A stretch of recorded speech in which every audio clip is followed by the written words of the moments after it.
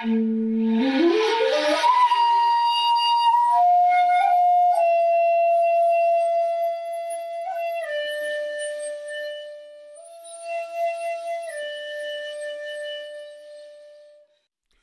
to the Zen of Everything, a Zen take on life, love, laughter, and everything else.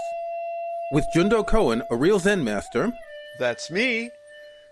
And Kirk McElhearn, that's me, a guy who knows a bit about Zen.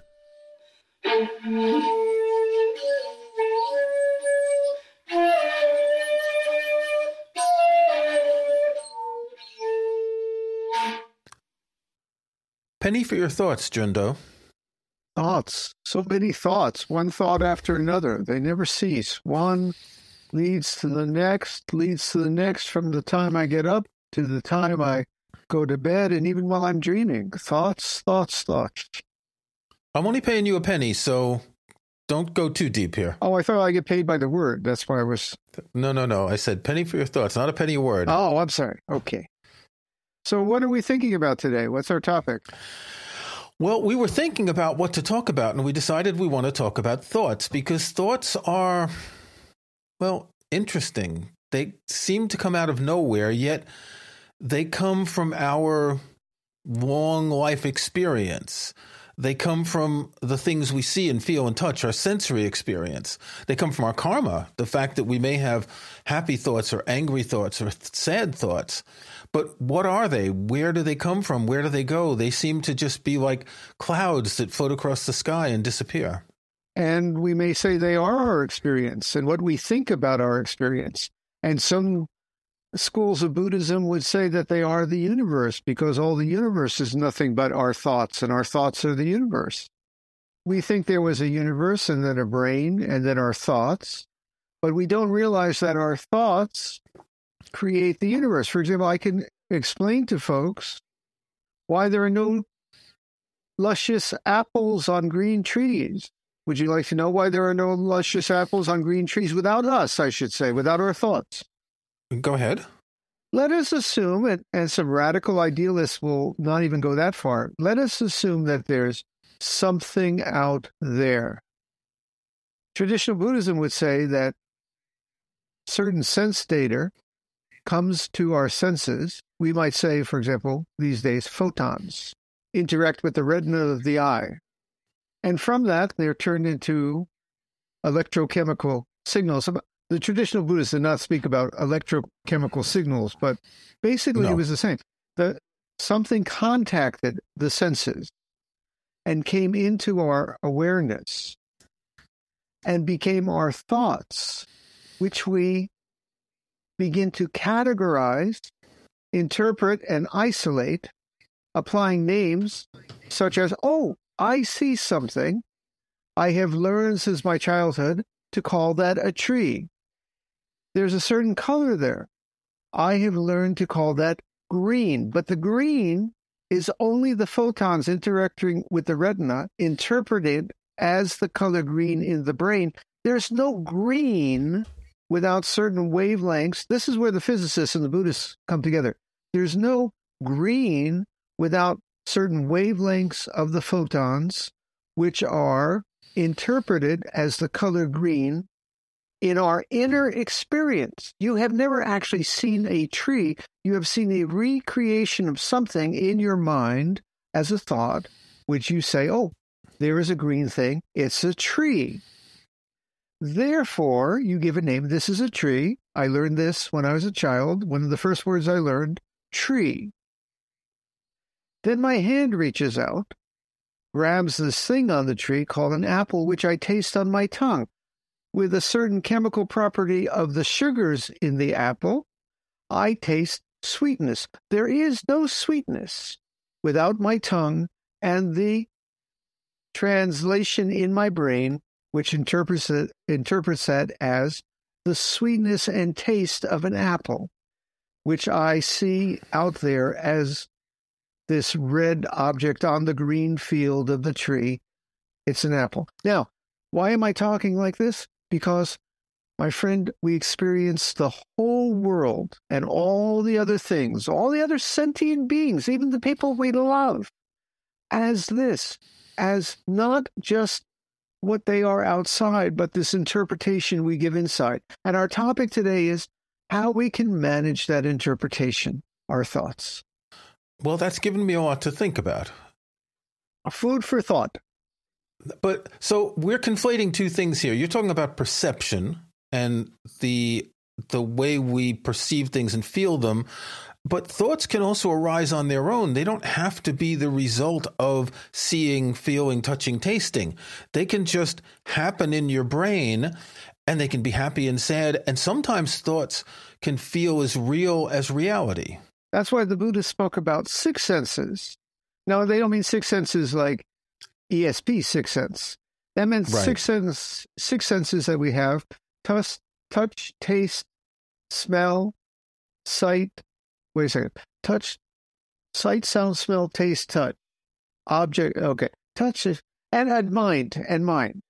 Mind is its own sense. It's the inner world we create just of thoughts that they said was not the senses coming in touch with something outside, but this inner world of a fabricated world we create inside, which is mind. Well, which we create, which is created, right? It's a creation of the self, and I'm putting self in italics and quotes here because we're going to talk about no self in a minute. It's a creation of the self and the outside world and how they interact. If you were in a vat and just had feeding tubes and didn't see or smell or taste or touch or feel anything, would you have thoughts? If you grew up like that, would you have thoughts? If your brain was totally disconnected from the senses, there was the famous Helen Keller who could not hear or see, but she could still touch and smell and speak. And she had interaction with the outside world. But if you were really isolated, assuming you could survive, which is doubtful, what would you experience? Now, the insects, for example, we can't imagine what they experience. Do they have a similar sense experience of the world, or are they just reactions? In any case, our world depends on this, shall we say, feedback loop of data coming in and then our hand reaching out, our reactions going out back and forth. And this is how we create the world. The world outside exists because we see it as such, and our inner world creates its inner vision because of the outside. This is our world of thought. Buddhist mind, I don't mean to say a cosmic mind. Buddhist mind is not only what's between the ears, it's this entire feedback loop of what's outside going in and what's inside going out. This is all the greater mind.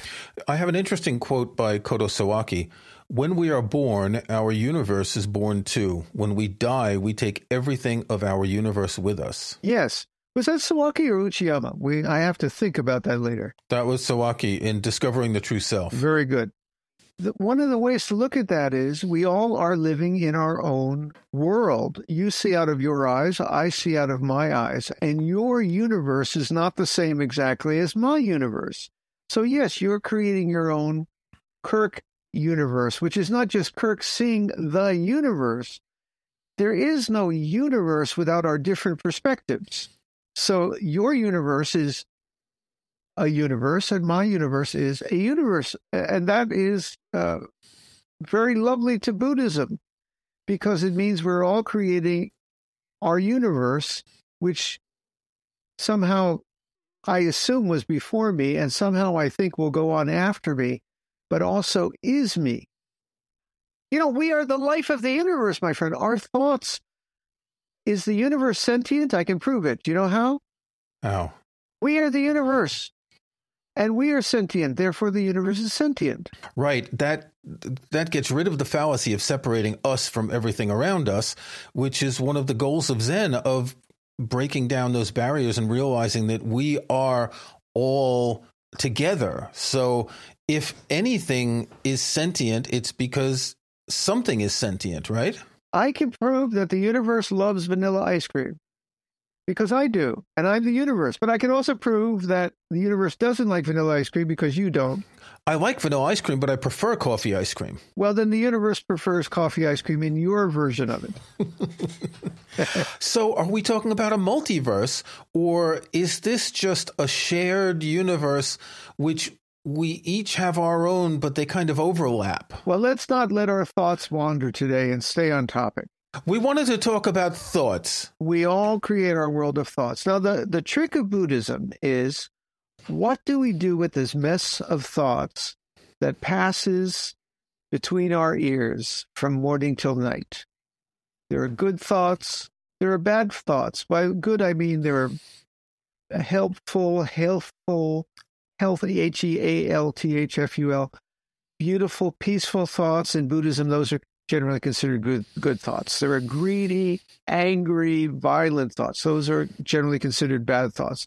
There are thoughts of lust and thoughts of generosity and thoughts of silliness and thoughts of serious. There are thoughts of yesterday and tomorrow. Our topic today is, what do we do with this whole mess of thoughts? What would you do? Well, we kind of have to navigate it in many ways. Some of the thoughts are essential to our life. I wake up, maybe I'm hungry, I need to eat. If I don't eat, if the thought of hunger disappears, I might eventually die because I don't eat. Other thoughts are, I'm looking out the window right now, there's clouds in the sky, I'm appreciating the blue sky, the clouds moving in the wind. It's more of a aesthetic thought that you might have when you're looking at nature, when you're looking at a beautiful picture, listening to beautiful music. So all of these different thoughts have different uses and different values. Yeah, I would say so. But if you just limit yourself to what you just said, I have a thought to eat, then stare out the window, you're my cat. Because basically that and I want to sleep. If you want to do an 8-hour podcast, I could talk to you through all my thoughts of the day. I was just picking a couple. Well, but yes, if I was a cat, that's what I would think. I would think food, litter box, go outside. That's about it. That basically sums it up for my cat. But we are much more complex individuals. And Buddhism, I think, was created to recognize this. But the question is, what do we do with this mess of thoughts? And Buddhism, through the centuries, has offered various interpretations, shall we say, of what to do with these thoughts. And I'm gonna give 3. Okay, but first, we don't want to shut these thoughts off. That's one of the pitfalls that people make when they think of Zen and meditation. They think you have to stop all your thoughts, and that's not what we want to do, right? That was actually one of my 3. There is the view in Buddhism and some other Eastern traditions that all thought is illusion. All thought is taking us away from a certain reality. What we need to do is eliminate all thought. And there are actually certain kinds of meditation, very deep, that I think can get somewhere close to that, where the person learns to concentrate so much that they basically rid their mind of all extraneous thoughts. And if they... Is that meditating with the bananas? I think they are bananas, but what do you mean? No, the jhanas. I was making a pun joke. Oh, the jhanas, yeah, the bananas. Yes, the very deep. I think there are levels of jhanas. I think that's, you're getting up there to 7 or 8 right there. Yes, the very deep jhanas. And I think it's possible to do that. But then, the question is, okay, where do you go from there? It seems... who makes dinner? Who makes dinner? Well, you don't need dinner in that state, according to some. You can do without food. You can do without breathing. I don't know. That has never been verified. There was some thought that when you get in those very deep states, the world is so vanishes so much you don't even need to breathe. Okay, but we'll try that out after the podcast. Yeah, the guy who said that is looking a little blue these days, so I'm not sure that's the case. But anyway, that was one thought about how to deal with thoughts in Buddhism. Another one is strictly control them and minimalize them and keep them down to a bare essential. I think this was true in some paths of early Buddhism, that we must rigorously control ourselves, control our thoughts, not have any thought of lust, not have any thought of greed or desire. The less thoughts we have and keep it simple, we are free. And again, I'm sure that's wonderful if someone can do that, but I believe that robs us of life a little bit. I like the richness. If you try to eliminate all desire, then you end up like a cat. Our goal is understanding desire and not being overwhelmed by it, not being controlled by it, but using it when we need it. When we're hungry, someone has to make dinner. I think you've just had a very nice thought, Kirk. I think that's exactly right. Thank you. Thank you. I think what the Zen masters got onto is that one can have thoughts without being prisoner of thoughts if one is wise. And may I say, looking around Western society today and what ails us, boy, people buy into their BS thoughts. There's a lot of garbage. Should I change that? No, it's fine. Okay. Because I can say BS on the podcast. I can say BS? Okay, yes. Yes. People buy into all kinds of thoughts that they take to be real. And that a lot of these thoughts are not necessarily the only way to think, but they're kind of destructive. Like, if I get this thing, I'll be happy. If I get more of this thing, I'll be even happier. That guy wronged me. I have to get vengeance. That those people are my enemy, and this is my country. All these thoughts we live in this world. I'm in a red state. You're in a blue state.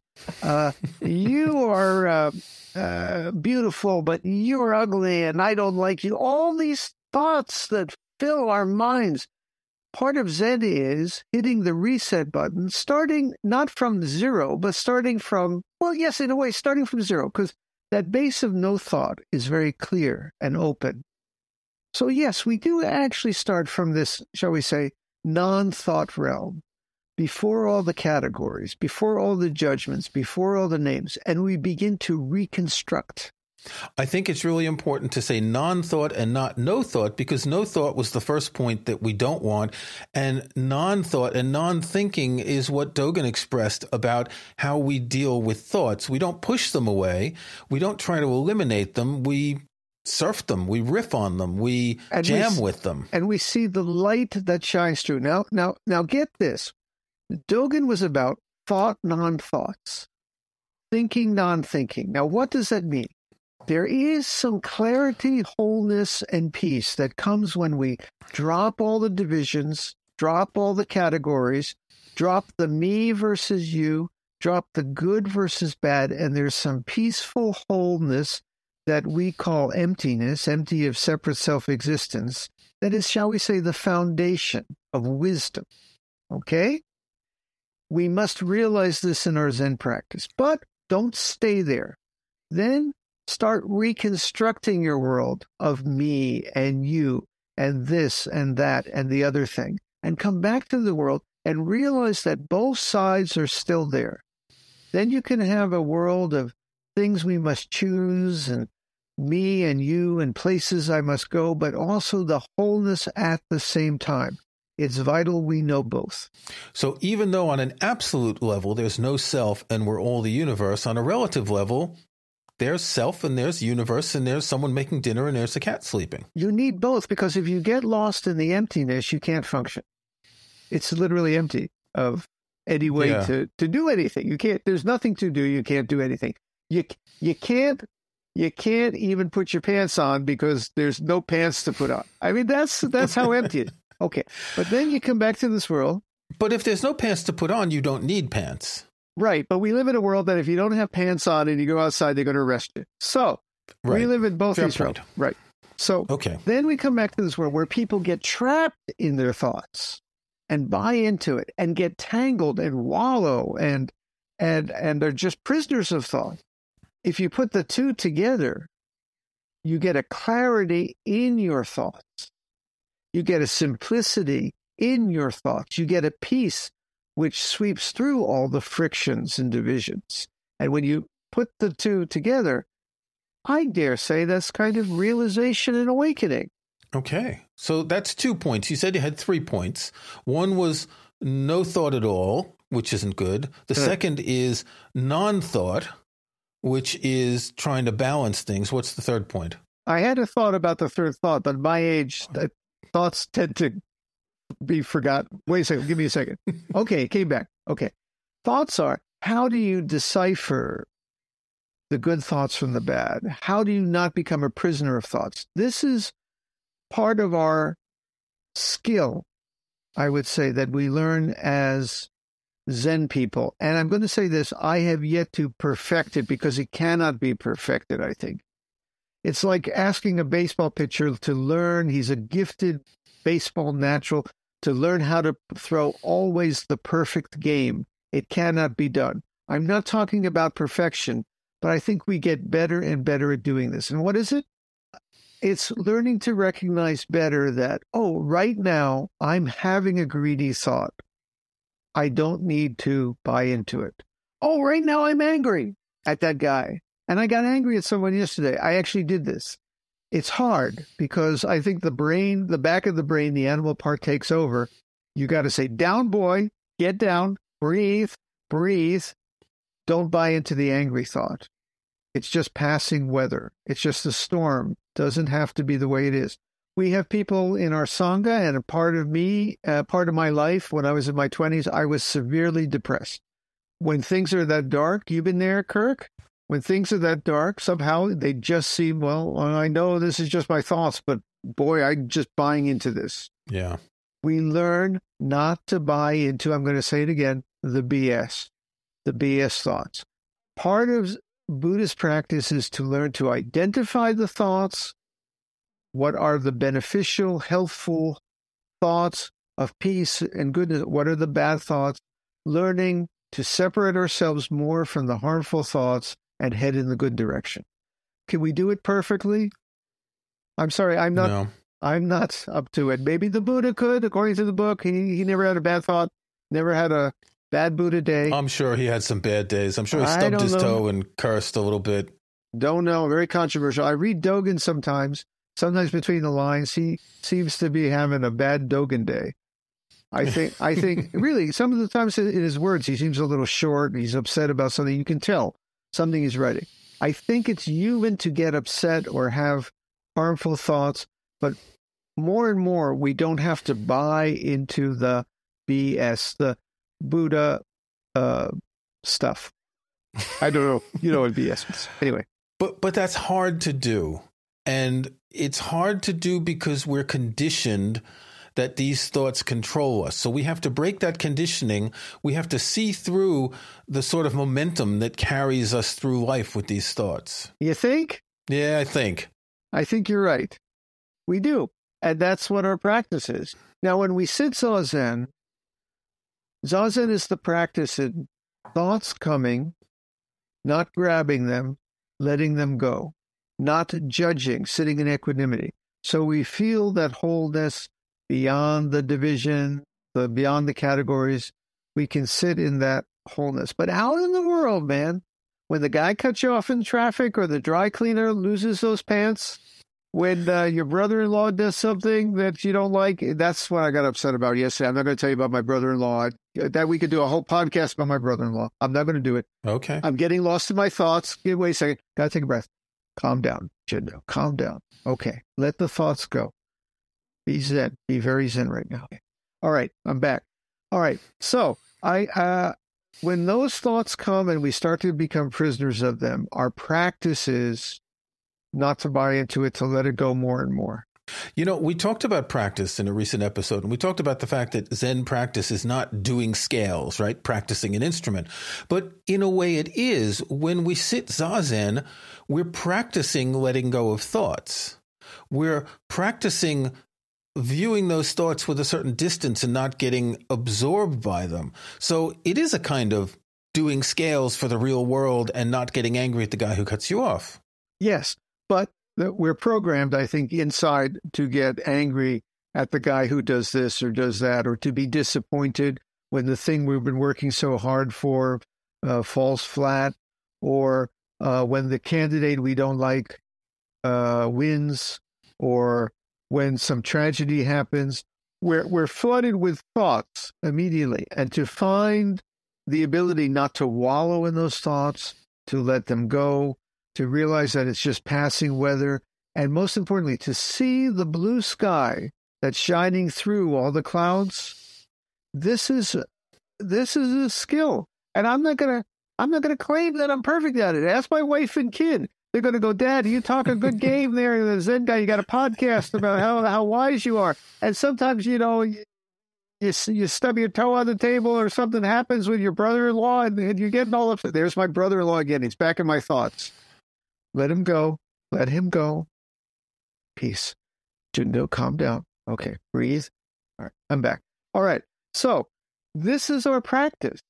And I think it's a beautiful thing because it keeps us going literally off the edge of extremes in life and staying in good directions. It's a little bit like, it is like baseball. Not every game's going to be perfect, but we can get darn good at it.